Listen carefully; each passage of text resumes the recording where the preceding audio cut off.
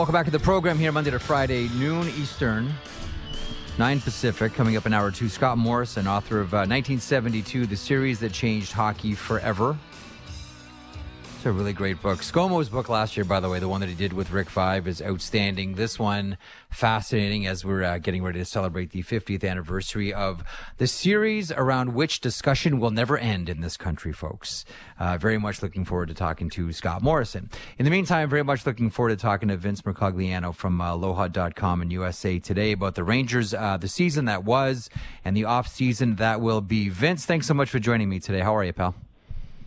Good. Finally getting a little relaxing time in here, Jeff. How are you? Yeah, I'm good. How's the run been for you? I mean, on the one hand, it's exciting, but then on the other hand, the responsibilities of normal everyday life sort of smack you in the face when the team you're covering goes out, and you realize how far behind you are. How far behind are you, Vince, in quote unquote real life right now? Well, yeah, very far behind. I have a 1-year-old, and we're also navigating a move. We closed on a new place at the end of April, which was not ideal timing from a hockey standpoint. But sure. Yeah, I mean, it's been no complaints from me at all. My fiance, thankfully, is very, very understanding and supportive. I don't think it would work if she wasn't with this job. Yeah. And so coming off of basically 2 months without a day off, we're finally getting some family time in, getting some stuff done around the new place, and yeah, so it's been good. But I mean, it was a great ride. It was exciting. That was my first time covering real playoffs, so it was an amazing experience for sure. And it was a great run. And first of all, congratulations to all three of you. Thank you. Best of luck with the new place. I know that's very exciting. I remember when my wife and I got our first new house. It was a ton of work and well worth it. Even though the renovations never seemed to stop, nonetheless. Yes, I'm learning that now. just settle in. It's always a work in progress.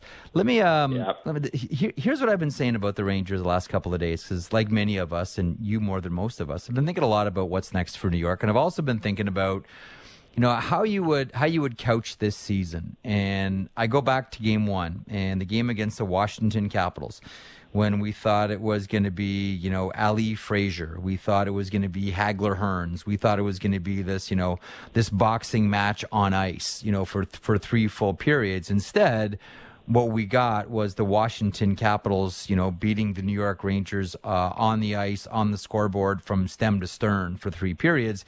And we wondered we thought the team was improved. And then after that game, we said, maybe they're not as improved as we thought they were. Yet here we go. They take the 2-time defending Stanley Cup champions, into game 3 with a 2-0 series lead and a 2-0 lead in that game. And if I would have told you, Vince, that after that first game against the Capitals that this was going to happen with the Rangers, you probably would have said, oh, what a wonderful season for New York. Is that how they're feeling, though? And is that how Rangers fans are feeling? I got the sense at breakup day yesterday with the players, and I'm also getting this sense from the fans that there are a lot of mixed emotions right now. And Mika Zibanejad, I thought, put this pretty well yesterday when we were speaking to him. It's for guys like that especially, and you've seen him and Chris Kreider, I would say, have been the most emotional of this group of Rangers, because those are veteran guys that know how difficult it is to make it to this point. Mika's never been here before. Kreider had to wait all these years to get back there. So I think they have this sense that it is a missed opportunity, that they can't take it for granted, and you never know when you're going to get back there. But I also know that to a man, everybody in that locker room, and we spoke to all of them yesterday, were saying that this has to be a building block, that this has to be something that they learn from, they grow from. And you look at the young core of this team, you have to believe that they will have other runs in them in the future. Kreider used this example.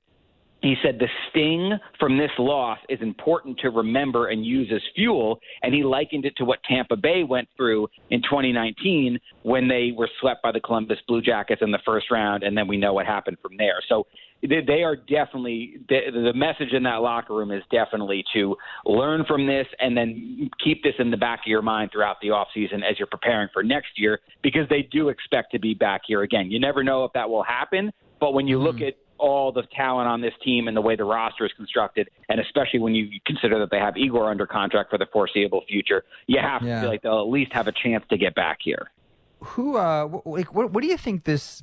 What do you think this organization, Chris Drury on down, learned about this team this season? Like, I want to get to the off season and the moves and all that, but I'm curious about the 82 games and getting into the conference final. What did that teach this organization, you think? Well, the big thing, and it's kind of become a cliche at this point, but the resiliency of this group, I don't think can be discounted because we saw it throughout the regular season. They never lost more than 2 games in a row. Every little bit of adversity that seemed to hit them, they always found a response. And I think a lot of us were saying, okay, it's one thing to do that in the regular season, but can you carry it into the playoffs?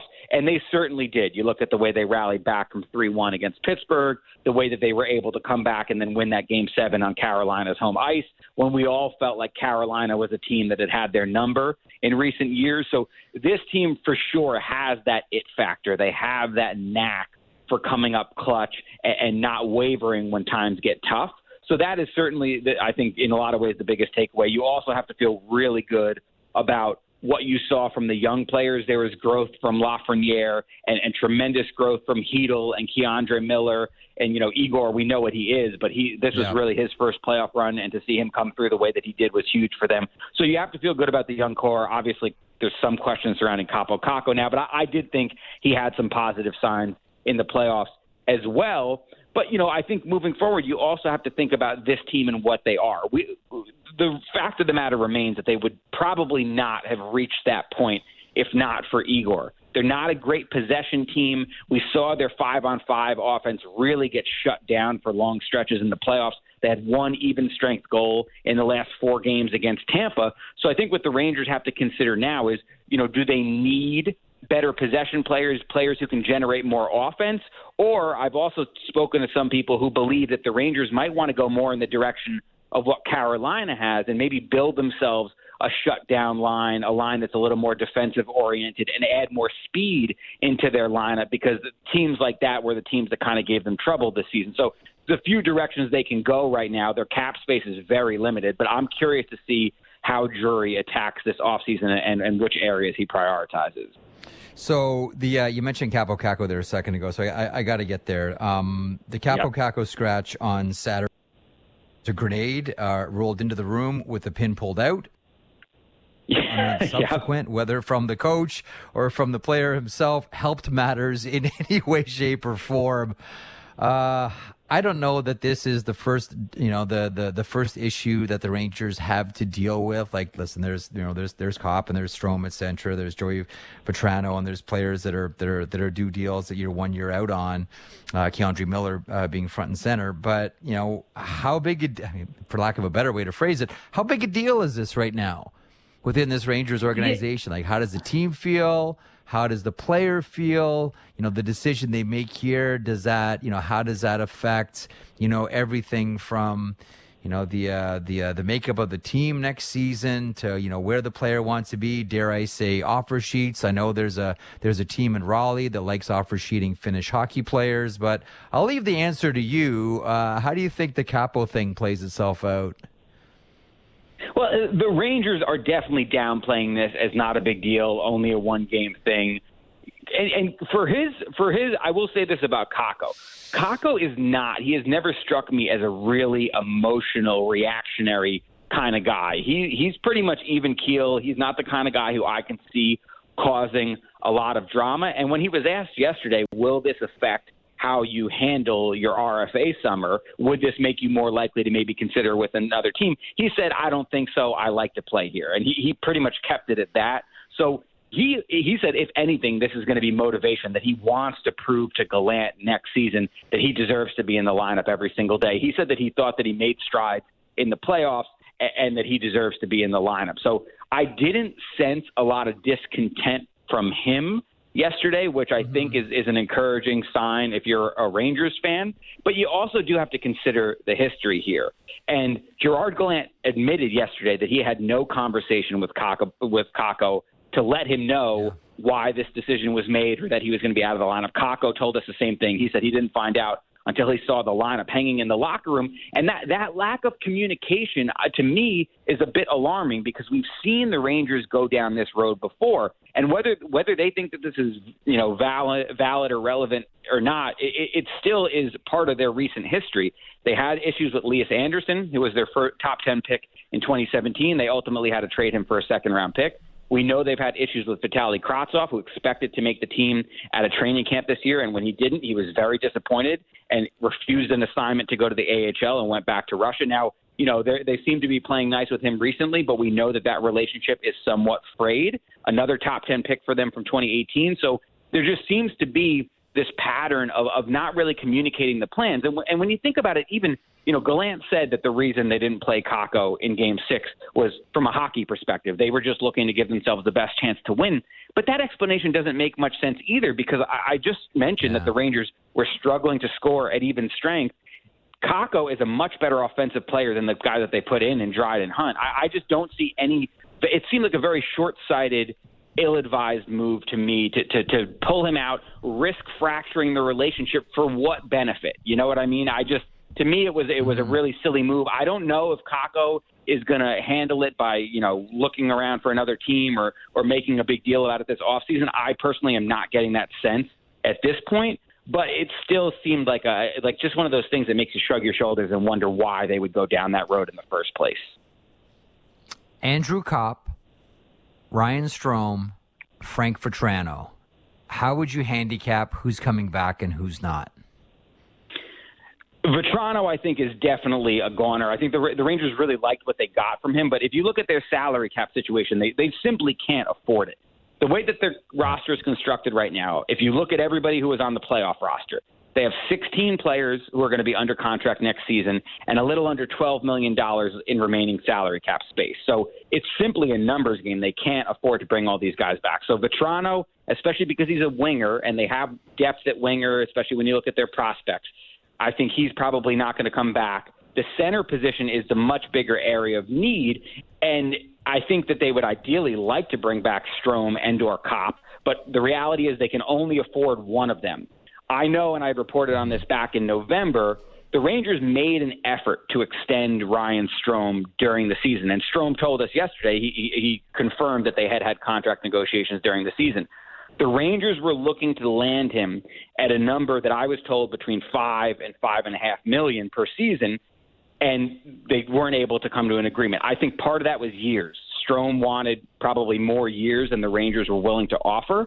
But my sense now is that maybe that ship has sailed. Now, Strome was very clear yesterday. He wants to be back. He loves it here. He got emotional talking about how much he's poured his heart into being a Ranger, and he has been a very good Ranger. But Kopp, I think from the Rangers' perspective, brings a little bit more versatility. He can kill penalties. He's much better on faceoffs than Strome. He can play multiple positions. He's a bigger, more physical guy. And offensively, he was great in his time here. If you include the playoffs, he played 36 games at the Rangers. He had 32 points. So they believe, and Gerard Gallant said this yesterday, that he can be a top six guy. So I would put Kopp as probably the favorite of those three to return, which would rule Strome out from a financial perspective, and then Vatrano definitely, because, as I mentioned, just him not playing center is going to hurt his chances. But I would say Kopp is the favorite, but I wouldn't rule out none of them coming back and the Rangers looking in a different direction either. I think they're going to explore a lot of options. I've got about a minute and a half for this one, but back to Andrew Kopp. Do you think that, because I think the market is somewhere around the Philip Deneau contract or maybe even the Zach Hyman deal, do you think he could get something along the lines of 7 years, $38 million from the Rangers? I think it's going to have to land in that 5 to 5.5 range for the Rangers. That is what they have identified, my understanding is, as what they can afford for a second line center. Because if you spend 5, like I said, if you have about 12, if you spend 5, that only leaves you with $7 million, and you have to re-sign Capo Kakko. You have to re-sign Sammy Blais. They would love to bring back Tyler Mott, who they see as a great fit on their fourth line. They need a backup goalie. So that money gets eaten up pretty quickly. Whoever they bring in for center, it's going to, I think, have to be a number that starts with a 5. Don't disagree. Vince, this has been great. Listen, congratulations to you, your fiance, and your child. Good luck with the rest of the move, and we'll check back soon. And enjoy your splash back into real life, my friend. You be well. Thanks, Jeff. Really appreciate it. There he is, Vince Bercogliano, who covers the New York Rangers for USA Today and Lohud.com. That guy's all over the beat. And yeah, he was, quite accurate back in November reporting that the re-signing discussions between the New York Rangers and Ryan Strome, someone that we saw is really valuable to this team. And you saw him at the press conference and closeout. Like, this guy is through and through, like, he's found a home. He was drafted by the Islanders. He played with the Oilers, but this guy has found a home with the New York Rangers and found a home playing specifically with Artemi Panarin. And when he got hurt in that series against Tampa and wasn't available to play, like, it became obvious right away, like, with all due respect to Barclay Goodrow, that without Ryan Strome, I mean, what the nature of the tweets from Rangers faithful is like, okay, get this guy up on the first line here now. Like, you got to figure out a way to maximize Panarin, and he needs someone that can get him the puck, and that's what Ryan Strome has always been able to do. Rangers are once again going to be a fascinating team to follow in the offseason. We'll see what happens there with Chris Drury's squad. We'll take a break. We'll come back and talk to Scott Morrison. I miss ScoMo. We'll talk to him about his latest book, 1972, The Series That Changed Hockey Forever. It's another book about the Summit Series, and it's Scott Morrison. So, there's something new, and there's a couple of new twists and new information, new perspective about the series around which hockey conversation in this country will probably never end.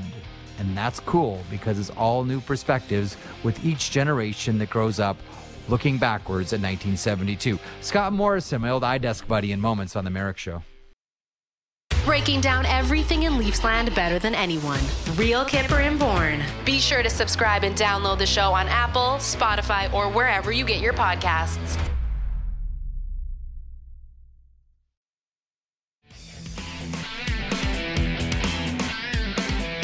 Welcome back to Hour 2 of the program. Jeff Merrick on with you. The Merrick Hockey Show continues on this Tuesday, June 14th.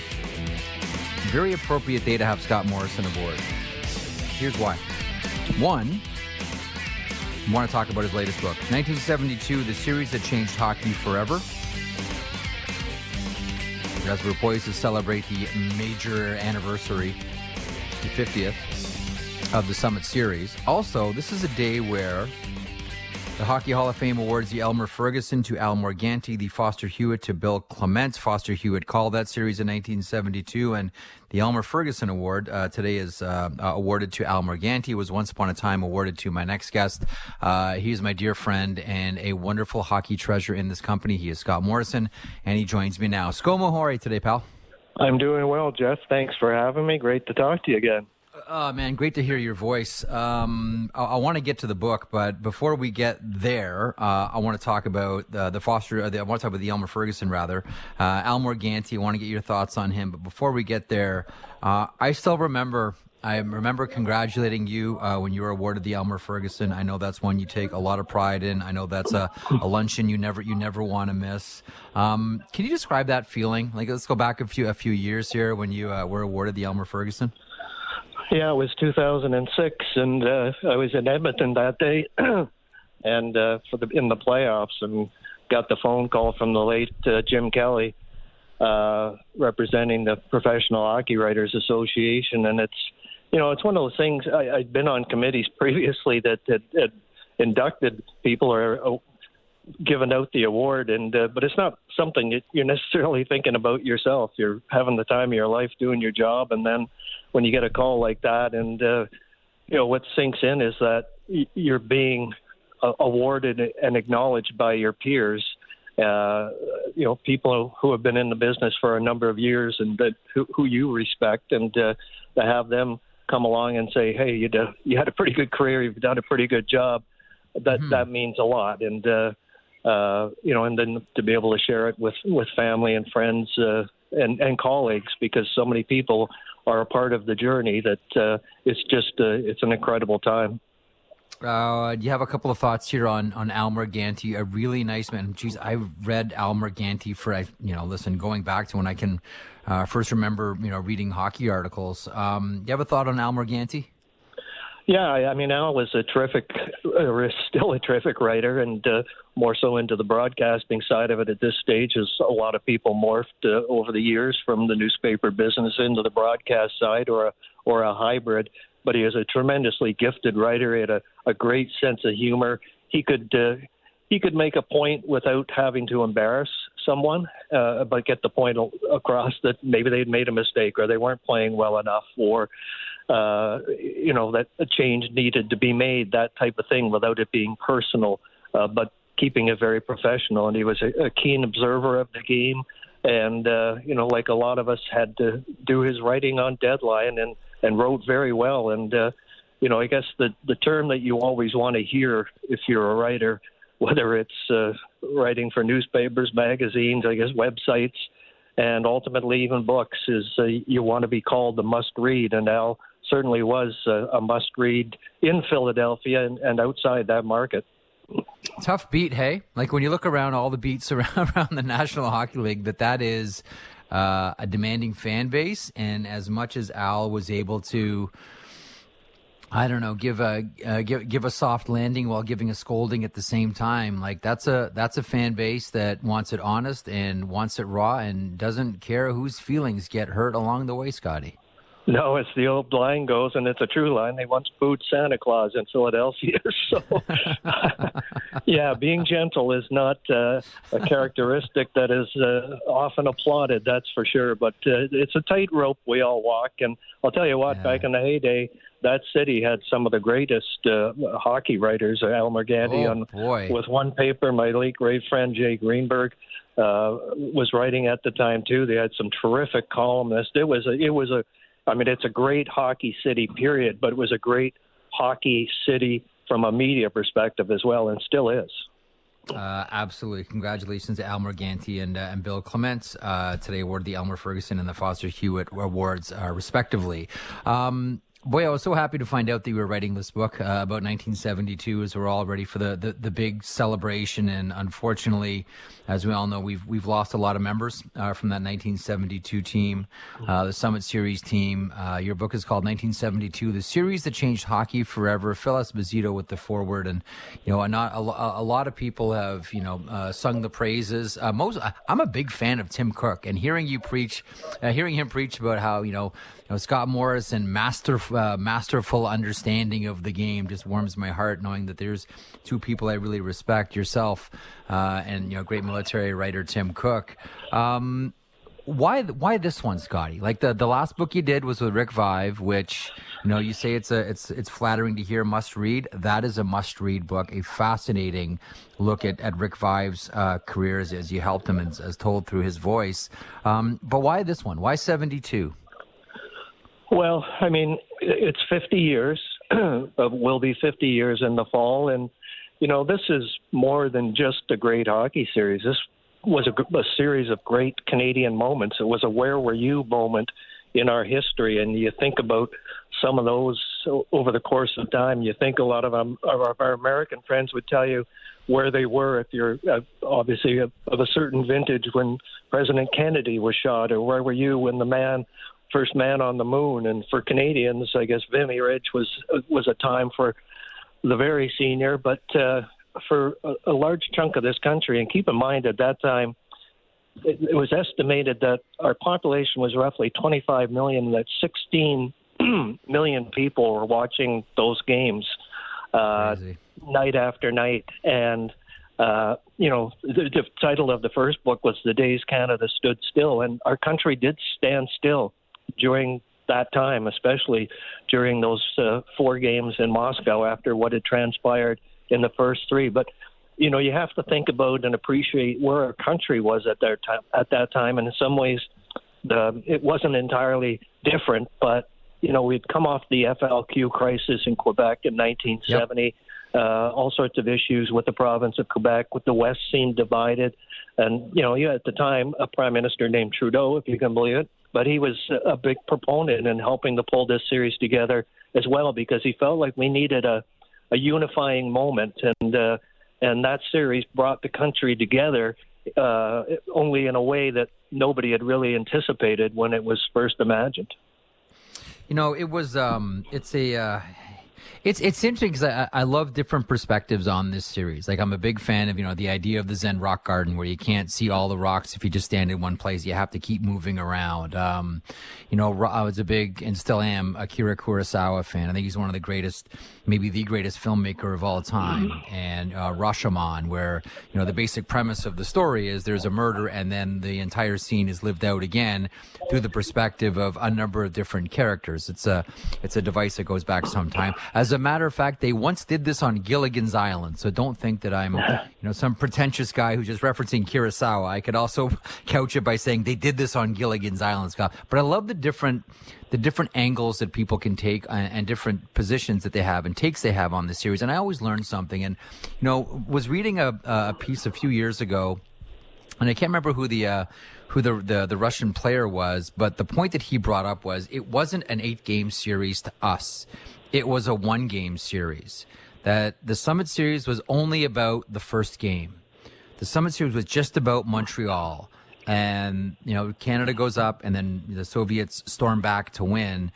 And the point that he was trying to make in the piece was that was a moment that the Soviet Union showed not just Canada, but the entire world that they had arrived. That they had arrived on the international stage. The World Championships, Canadians aren't sending their best players, no NHLers, etc. But that was the moment for them of legitimacy, that they were a legitimate international hockey powerhouse that could compete with and beat Team Canada. For them, it was just about Montreal. How do you react to that one? I don't disagree. I think it's a great assessment. And, I was just going to say, you asked the question why, is that was the first of its kind. It was the first time our best, with a few exceptions because of WHA and injury, but the first time that our best played their best. And part of the backdrop of the hockey world at that time was that the Soviets were dominating internationally, and the Canadians were frustrated because we could only send our best amateurs and we weren't winning, and we wanted to see that change and kind of prove that we were the dominant country. So there was 2 countries that wanted to be doing some boasting on a hockey rink, and with the politics of the day, and maybe it still exists to these days, but a lot of the chest thumping that countries would do, you'd have a communist country versus a capitalist country. The chest thumping would be about if you could put one of your athletes on the podium with a gold medal that spoke to you, you had a better way of life, you had a better system. There was a lot of that chest thumping. And you think the backdrop of 72 again, Jeff, was you had, the Olympics were going on during the early part of that series, but there was also an international chess match, U.S. versus Soviets, and the world was paying attention to that because it was about those bragging rights. So with the Soviets wanting to prove themselves on a grander stage, the result that they got in that first game after Canada took the 2-0 lead, score 30 seconds in and then up 2-0 after 6 minutes, and everybody thought the route was on. Well, it was, but in the opposite direction, a 7-3 victory for the Soviets. And yes, it did show that they could play with us. The circumstances maybe tilted it more in their direction at that point because our guys didn't take them seriously. They were told they didn't have to take them seriously. They didn't train hard because that's not what we did in the summertime.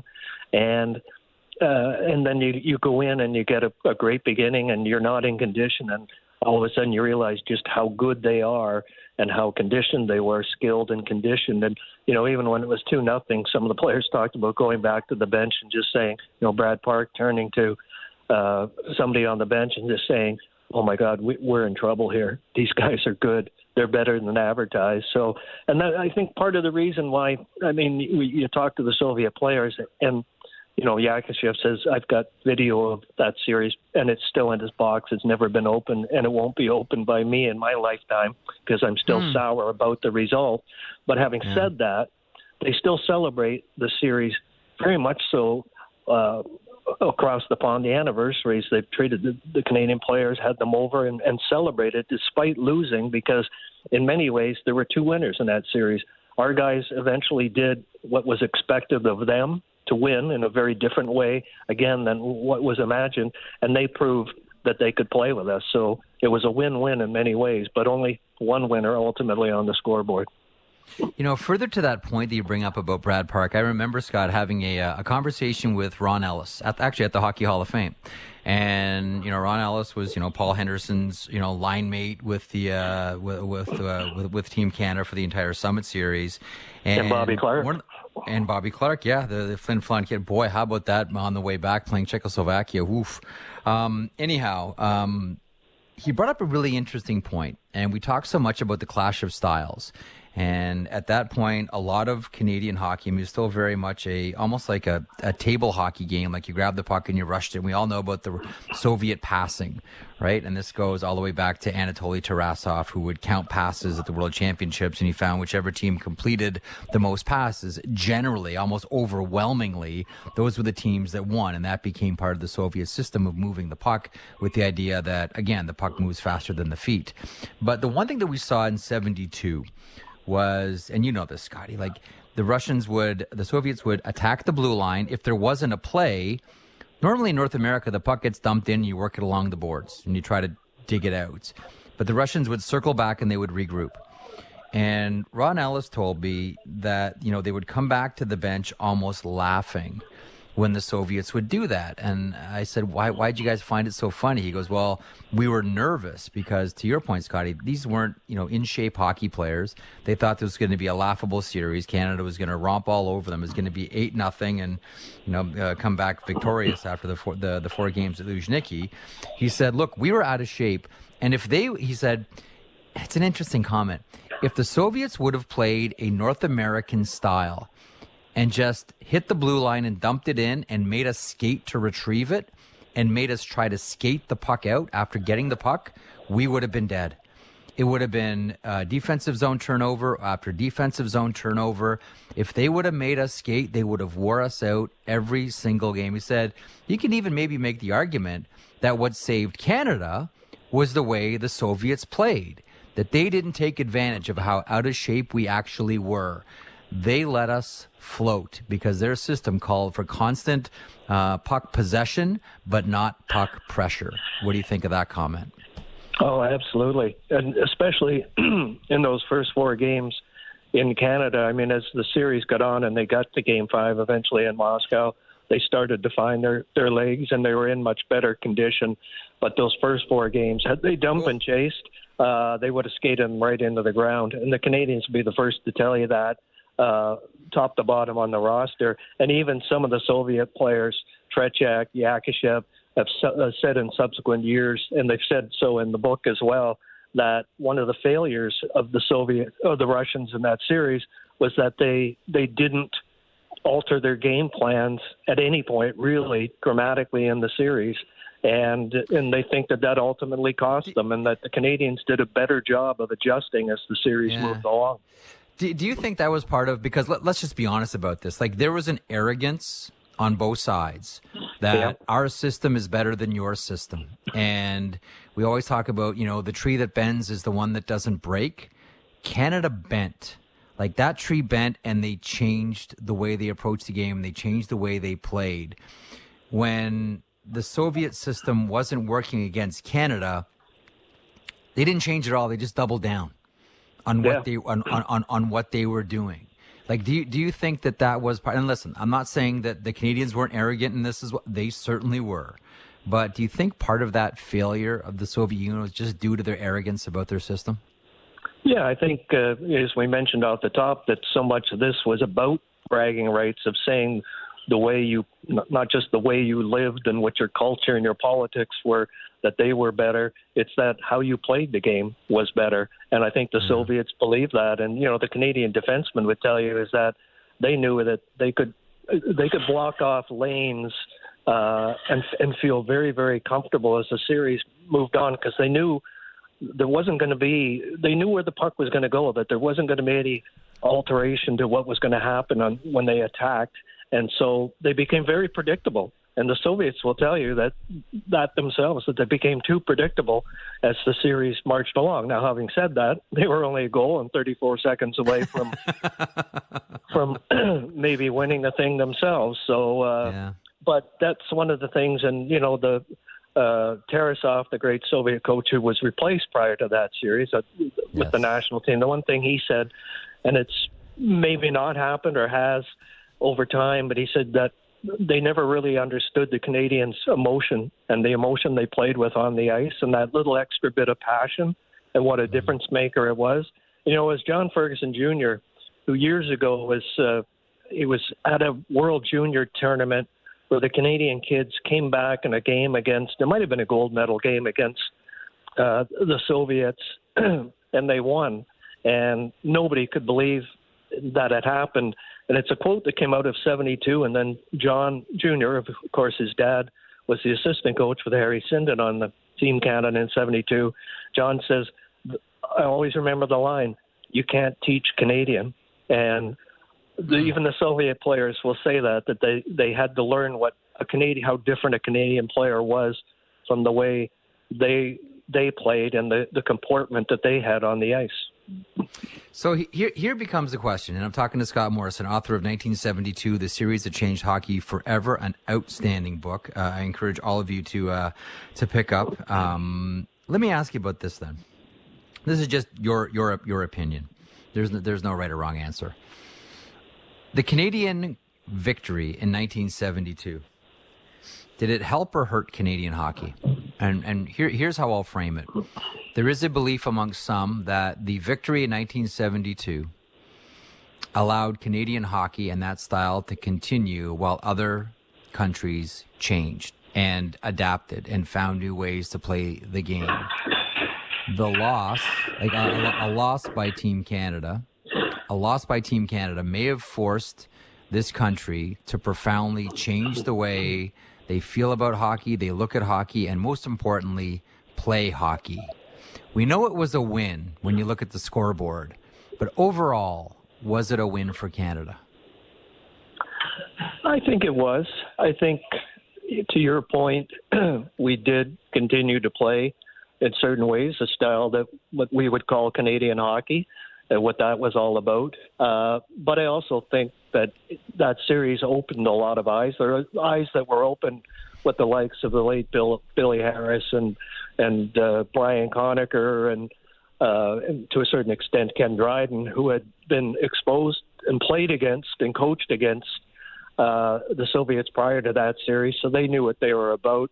But I think it opened our eyes to a lot of different things from a training perspective, on and off the ice, and some adaptation of style. And not too far on the heels of that series, you had Fred Shero coming in and adapting and using some of their ways, bringing in an assistant coach, that type of thing. True. So no. We maybe didn't evolve as fast as we might have otherwise, but I still think there was a lot of learning came out of that, and that we grew as a result of that.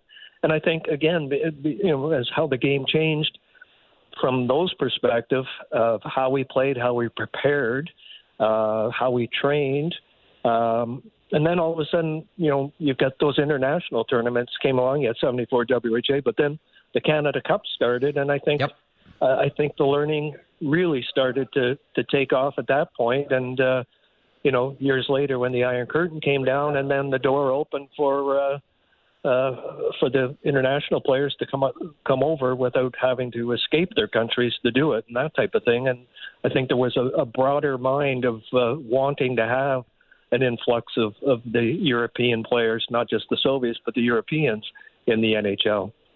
I'm really glad you brought up the name Fred Shero, Scott. I think he was, as much as we look at that Philadelphia Flyers team and say, oh, it was just a team that roughhoused their way to 2 Stanley Cups and beat everybody up and took their lunch money and their per diem, etc.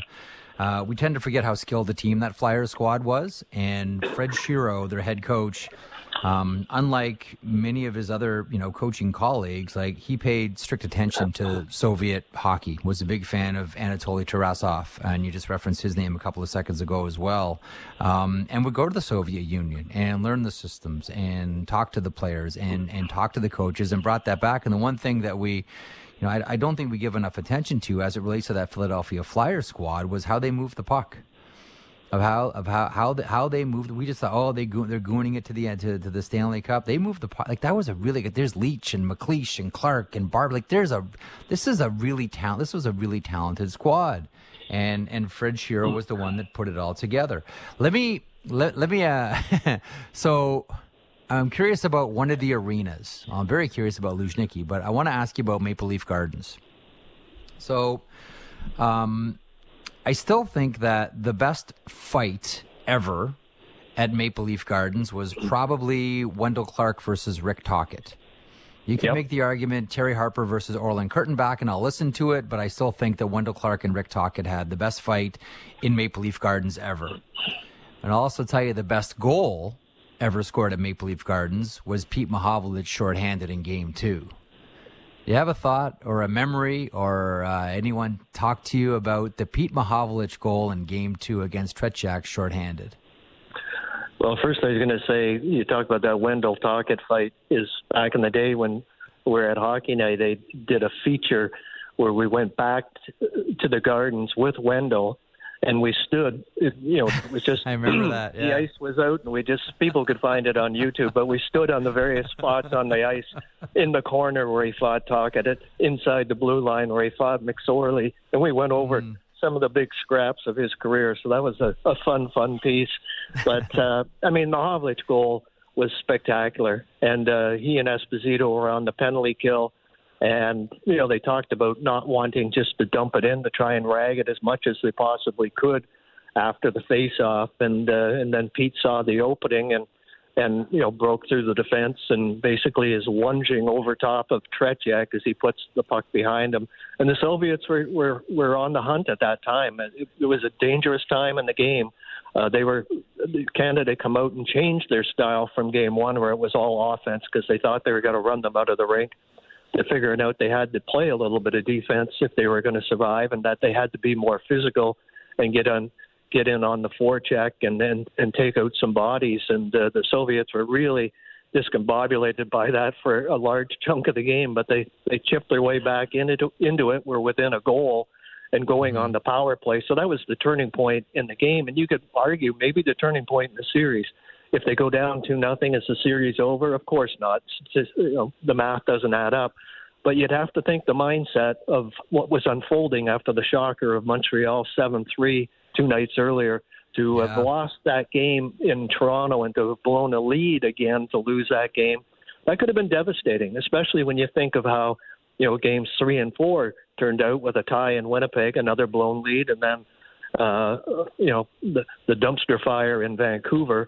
That series, it wasn't a must-win, but the series really hinged on the outcome of that game, and just an absolutely spectacular goal by Peter Mahovlich, and he calls it the goal of his career. And I think your point is a good one, that might have been one of the best goals I've ever seen scored in that building, and I spent a lot of nights there over 40 years. Yeah. I think it was Greg Millen that told me. I was having a conversation with Millsy once about a makeshift junior team that he put together to face off in a sort of child. So when he was 13 or 14 years old, against a traveling team from the Soviet Union, and they ended up beating them at Millsy's team beat the Soviets at Maple Leaf Gardens. And Millsy made the point, and I've never really looked at this, maybe offhand, he said, I don't think a Soviet/Russian hockey team ever won a game at Maple Leaf Gardens. I don't know if that's true. It feels true as I just sort of do a quick audit and scramble in my head. I don't know. But does that, I guess here's where we are. I'm not asking if it's true. I'd just rather if it feels true. But does that feel true to you, Scotty? It does feel true. And, obviously Harold had banned some Soviet teams for a while, as we all remember. And also, when you think of the Canada Cups, they never played the Russians or Soviets at the Gardens. They're usually, some of those games are out west or in Montreal, or in '87 the final was in Hamilton and Montreal. So they never had those games at the Gardens. So there might have been a club team that came in at some point. And I know the Marlies had played some Soviet junior teams back in the day. it feels pretty close to being true for a lot of different reasons. In talking to the players now, because I can't imagine, Scott, that 50 years go by and you're involved in the most influential international series that the sport has ever seen, that you don't reflect on it as a player, and as you get older, maybe change your opinion on some things. Maybe you have expanded wisdom and an expanded vision of what you just went through. With the authority of time, comes a different perspective. To your knowledge, have any of the guys sort of, rethought what they went through as they got older, whether it's Henderson, whether it's Esposito, whether it's Dryden, whether it's any of the guys? Anyone have any sort of profound changes of thought or opinion to your knowledge? Yeah, I think, one of the things I want to say is that, none of us are getting younger and none of our memories are getting better, but the memories of all these guys, of the moments and just the circumstance and everything about that series were absolutely vivid. I walked through it. I did all my research at various times over the years, and again, leading up to doing all the interviews. And their memories were this vivid of everything that happened. And I think, I did a book, as I mentioned, leading up to the 20th anniversary, and it was still fresh then, and they hadn't really settled their differences on or off the ice. They still didn't like each other. They respected each other. It was a forced respect because of how that series evolved and became so great and dramatic in a different way than had been expected. But as time has marched on, is that they've learned to appreciate the other guys a lot more than what they did at the time and for years after, and to realize that they were just guys who were, playing hockey and lived in a system that wasn't their doing, and appreciate the skills that they had, the pressures that they were playing under on and off the ice. And, it was Brad Park that told the story and it was just after that sort of 20 years in that ballpark where they were playing some anniversary games, and they had one in Ottawa one night, and after the game, he tells the story of the coaching staff being still abusive with the players, with the Soviet players, but he just says that, after one of the games in Ottawa, they saw that the players getting yelled at, and this is old timers hockey now, right? And they just said to the Soviet players, when your bus gets back to the hotel, don't go into the hotel, do a circle and jump on our bus. And they jumped on the bus and they went across the river to Hull, Quebec, and they went into, we'll call it a dancing establishment. And oh my. Where they served adult beverages, and they got together as a group that night, and they drank beer and they drank vodka. The Canadians picked up the tab, which made the Soviets very happy, and they found détente off the ice that night, and that sort of started an appreciation for what the other guy had been going through before, during, and after that series. Fascinating. This is a great look at that series. The book is 1972, The Series That Changed Hockey Forever. Author Scott Morrison with me. One final note, and this is, listen, we see it all over the place now, but 1972 was not just a monumental 8-game event on the ice. It was also a monumental event on the rink boards. That was the first time we had rink board advertising, Scotty. Like later, the Minnesota, not in Canada. Not in Canada, but at Luzhniki, I can't remember which I think Jockey might have been one. I can't remember who the other ones were, but that was the genesis. Lou Nanny, no surprise, great businessman, and the Minnesota North Stars picked up on it later on in the late 70s, early 80s, and started to have rink board advertising. But I believe, Scott, that was the first. 1972 was the first time we saw rink board advertising.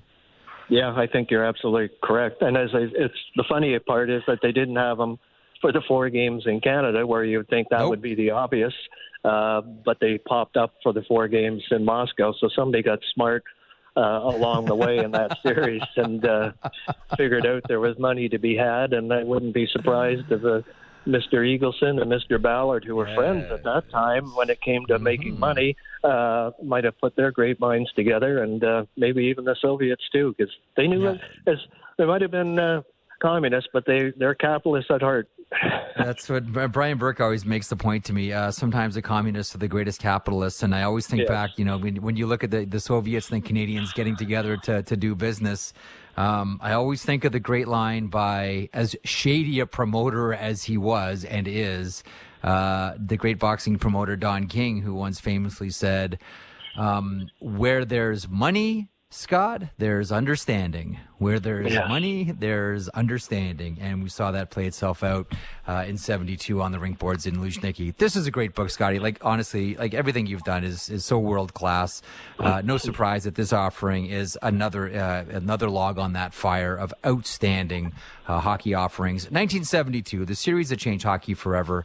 My guest has been Scott Morrison. ScoMo, always good to catch up, pal. You be well. Thank you very much, Jeff. And folks, Father's Day is just around the corner. Perfect gift. It's a good one. Perfect gift. It's a great gift. But thanks for having me, Jeff. It's been great talking and catching up. Take care, pal. Yes, sir. You be good. The great Scott Morrison. He is an Elmer Ferguson Award winner and someone that I miss working with dearly, and has an encyclopedic memory of hockey history, and a lot of it documented in this latest book, 1972.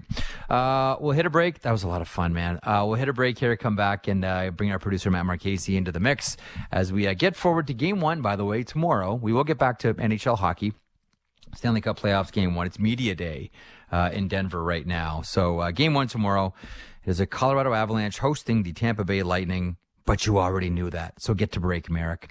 The Merrick Show continues across the Sportsnet radio network. Everything Raptors before and after the games. The Raptor Show with Will Liu. Subscribe and download the show on Apple, Spotify, or wherever you get your podcasts.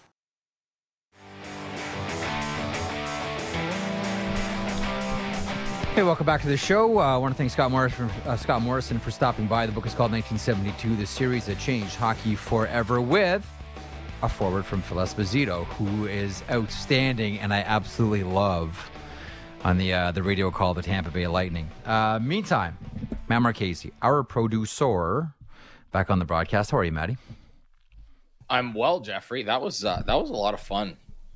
Well, first of all, I was too young for 72. I was 3 years old, so I missed it. 1976 was my first big tournament that really captured my imagination, and the final was Canada versus Czechoslovakia. And still to this day, I am fascinated by Vladimir Zarilla, the Czech netminder, who, by the way, was Dominik Hasek's favorite goaltender growing up. So you can understand my adoration as well for Dominik Hasek. And yes, he's the guy that I call the greatest goaltender of all time.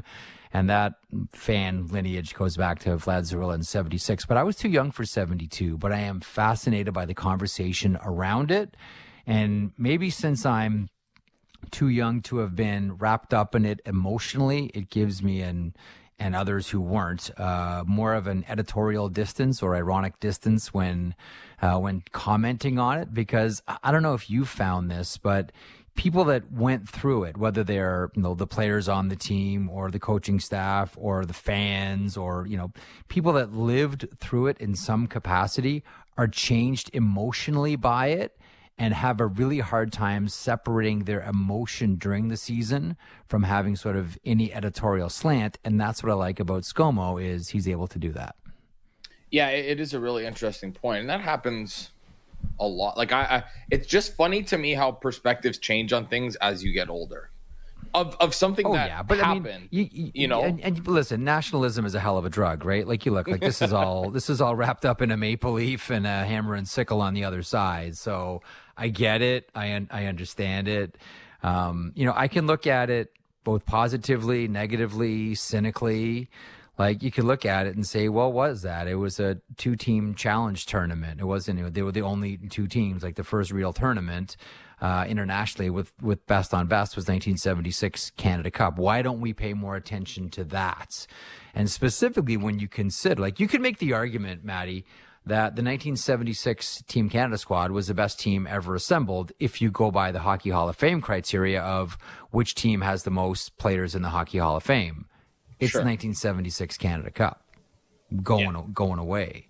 But the 72 one, I mean, just because everyone's so wrapped up in it emotionally, and, the country stood still, and we all know the stories of, Pierre Elliott Trudeau, the prime minister, wheeling in televisions to gymnasiums across schools across the country so everybody can pause and watch this game, like the entire nation. Like, that isn't lost on me, how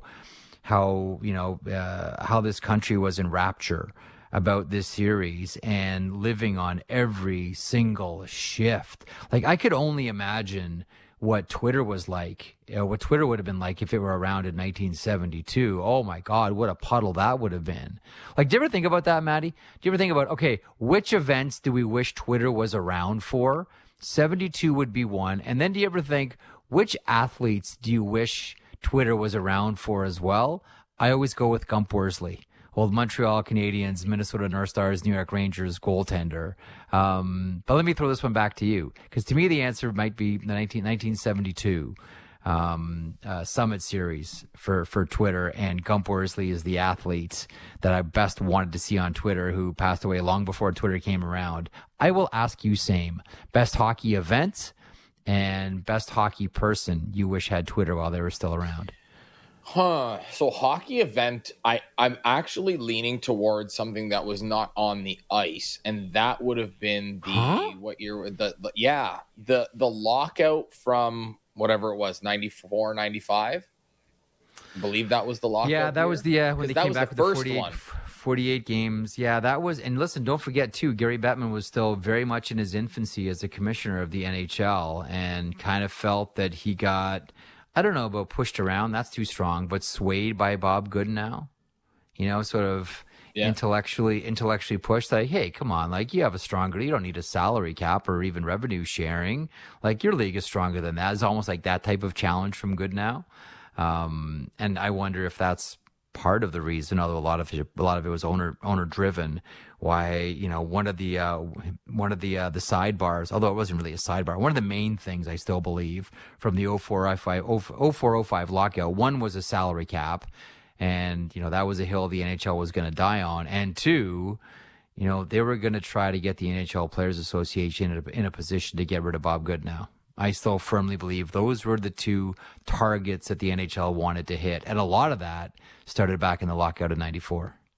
So my thing would be at that time, because listen, we've been through lockouts with Twitter, but that was the first one. And like you said, Gary Bettman was very fresh on the job. Actually, it's funny. It's very ironic that we talk about that, because today, on this day, the Rangers beat the Vancouver Canucks in 1994 to win their first Stanley Cup in 54 years. So there's just the vision of him handing the cup to Mark Messier is in my head right now. But it's interesting to see how the perception of Gary Bettman would have been at that moment.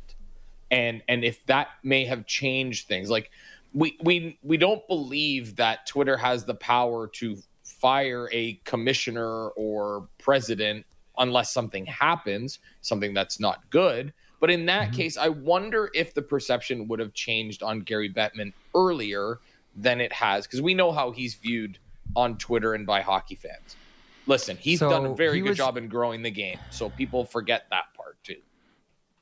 Listen, he's done, and I know people don't like hearing it, but if you look at the history of NHL presidents, and John Ziegler was the last, Gil Stein was the transition between Ziegler and Bettman. If you look at the history of presidents, and I guess there's only been one commissioner in the history of the NHL, no one's done more to grow the game than Gary Bettman.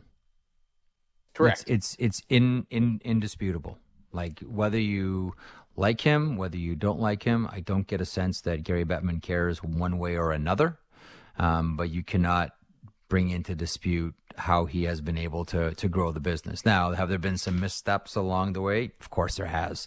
You can't be commissioner of a sports league as long as Gary Bettman has, and he is the longest serving of any of the major sports without a couple of missteps along the way.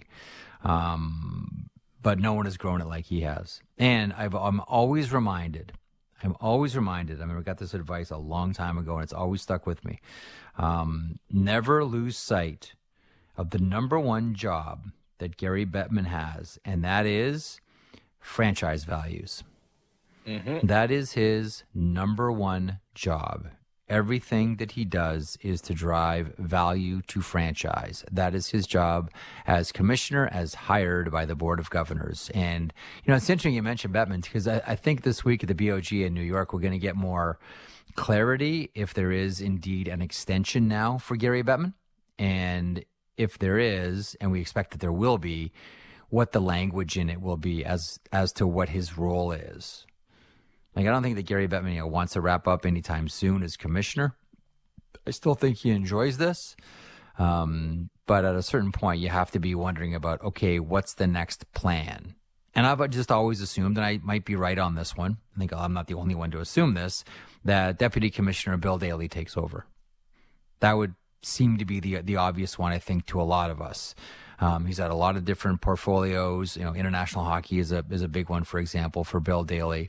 I don't think it would surprise anybody if it just ends up, there's some succession program where it transitions from Gary Bettman to Bill Daly. Yeah, he knows the ins and outs. Like he's had a look under the hood of the league for how many years. Just flat out makes sense. Anyway, what were we talking about? Oh, yeah. So do you have an athlete then that you wish, hockey player specifically? For me, it's Gump Worsley. And that is, by the way, when anyone asks me, like, what hockey book should I read? It's a long out-of-print book. I know I'm going to sound hipster on this one, but They Call Me Gump is a book that I think all hockey fans will love. Great insight into, and it's written by Gump himself, Gump Worsley. Written by Gump himself. Great stories, certainly with his time with the Rangers, the Montreal Canadiens. And in it, like, can you imagine this happening today? In this book, he has a number of lists in the back of the book. And one of the lists is all the places in every NHL market where he likes to go drinking. Yeah, you couldn't do that now. I mean, you could. Well, you could, but it would be frowned upon. But yeah, it'd be frowned upon, and Twitter exists to roast you. Yeah. So the hockey player that I wish Twitter was around for during his career is Brett Hull. Oh yeah, especially in '99 with the foot in the crease. Yeah, well, I mean, just everything. Like, Brett Hull was never short on words, or at least short on having an opinion.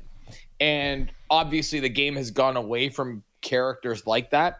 But when we look at, and I hate to break this to people, but a lot of the time, the guys that are the most interesting are not the superstars.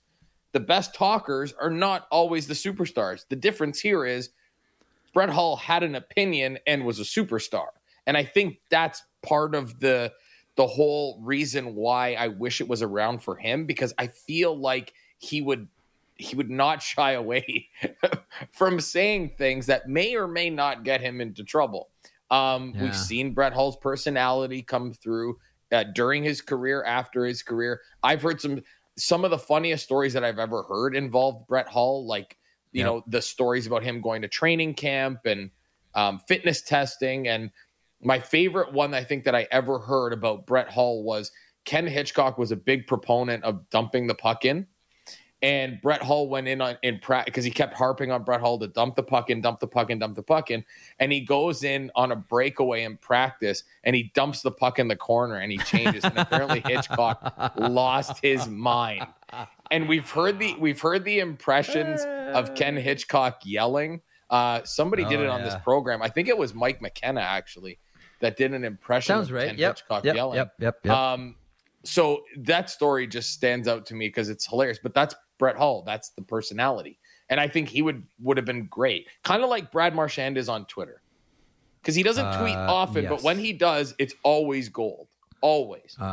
Yes, it is. I mean, they're just trying to think. It's funny, too, because I think a lot of them are goaltenders. There have been a few owners that I would have liked to have seen. Like, I would love to have seen Harold Ballard on Twitter. Like, if you read Pal Hal by Dick Beddoes, I mean, every single page that I turn, I'm like, oh, man, could you imagine if social media was around and Harold Ballard had access to it? This might be a good one we do tomorrow on the show. Who's the hockey person you wish Twitter was around for? Yeah, we can. I know tomorrow's game wish, 1. But that's a great wish. That's a good wish topic, day. though. Yeah, and wish is on tomorrow. I'll tip him off on and that. And how much one. are we going to talk about that game? We've talked so much about this game that hasn't happened yet. That's what happens when, hey, listen, after Wednesday, we have until Saturday for another game. So guess what we're doing? Beating the heck out of game 1 and beating the heck out of previewing game 2. Nah, Jeff, you know how this works. We'll get super creative and have people on that nobody thought that we were going to have on, and we'll make it work. This is summer radio. Is that the plan? Is that how you're going to do it? Might as well. I mean, those are usually the most interesting things that happen in radio and on podcasts anyway. I remember, you mentioned lockouts, and when I was doing the Leafs Lunch Show with Bill Waters during the lockout of 04-05, first of all, it was a lot of fun because you had to we had a whole year to do it. No hockey, okay? So we had to gimmick up the show, and we did, what was it, like WHA Tuesdays and Slapshot Thursdays. So every Thursday would be a member of someone from the movie Slapshot. And Nancy Dowd was fascinating. God, I would love to talk to her again, who wrote the movie. But WHA Tuesdays were great. And a lot of the people that we've had on have since passed away. And we think of people like Glenn Sonmore, from Minnesota. But that was some of the more interesting stuff that I think that I've ever been part of in radio. Was hearing some of those old, great WHA stories. Hey, so we did radio shows. You want to gimmick it up like that? I am all for it. Jeff, we did radio shows during the pandemic, right? We had so many former players on, GMs, coaches. I mean, we got some good stuff out of that. It's not the worst thing in the world. Not the first thing in the world to tell stories. And this was the story of today's show, by way of thank yous. Thanks to Scott Morrison, author of 1972, The Series That Changed Hockey Forever, as Scott mentioned. Father's Day is coming up, or just, if you like reading hockey books, that's every day. Check this one out. Vince Mercogliano from Lohud.com and USA Today catching us up on the Rangers, what happened this season, and what we should expect in the offseason from Chris Drury, and Elliot checked in from Denver. Okay, one more night without NHL hockey. I would encourage you all to watch some baseball. I'm a big baseball fan. I recommend you do the same, but conduct yourselves accordingly. We will rejoin each other tomorrow at noon Eastern, 9 Pacific for more of The Merrick Show.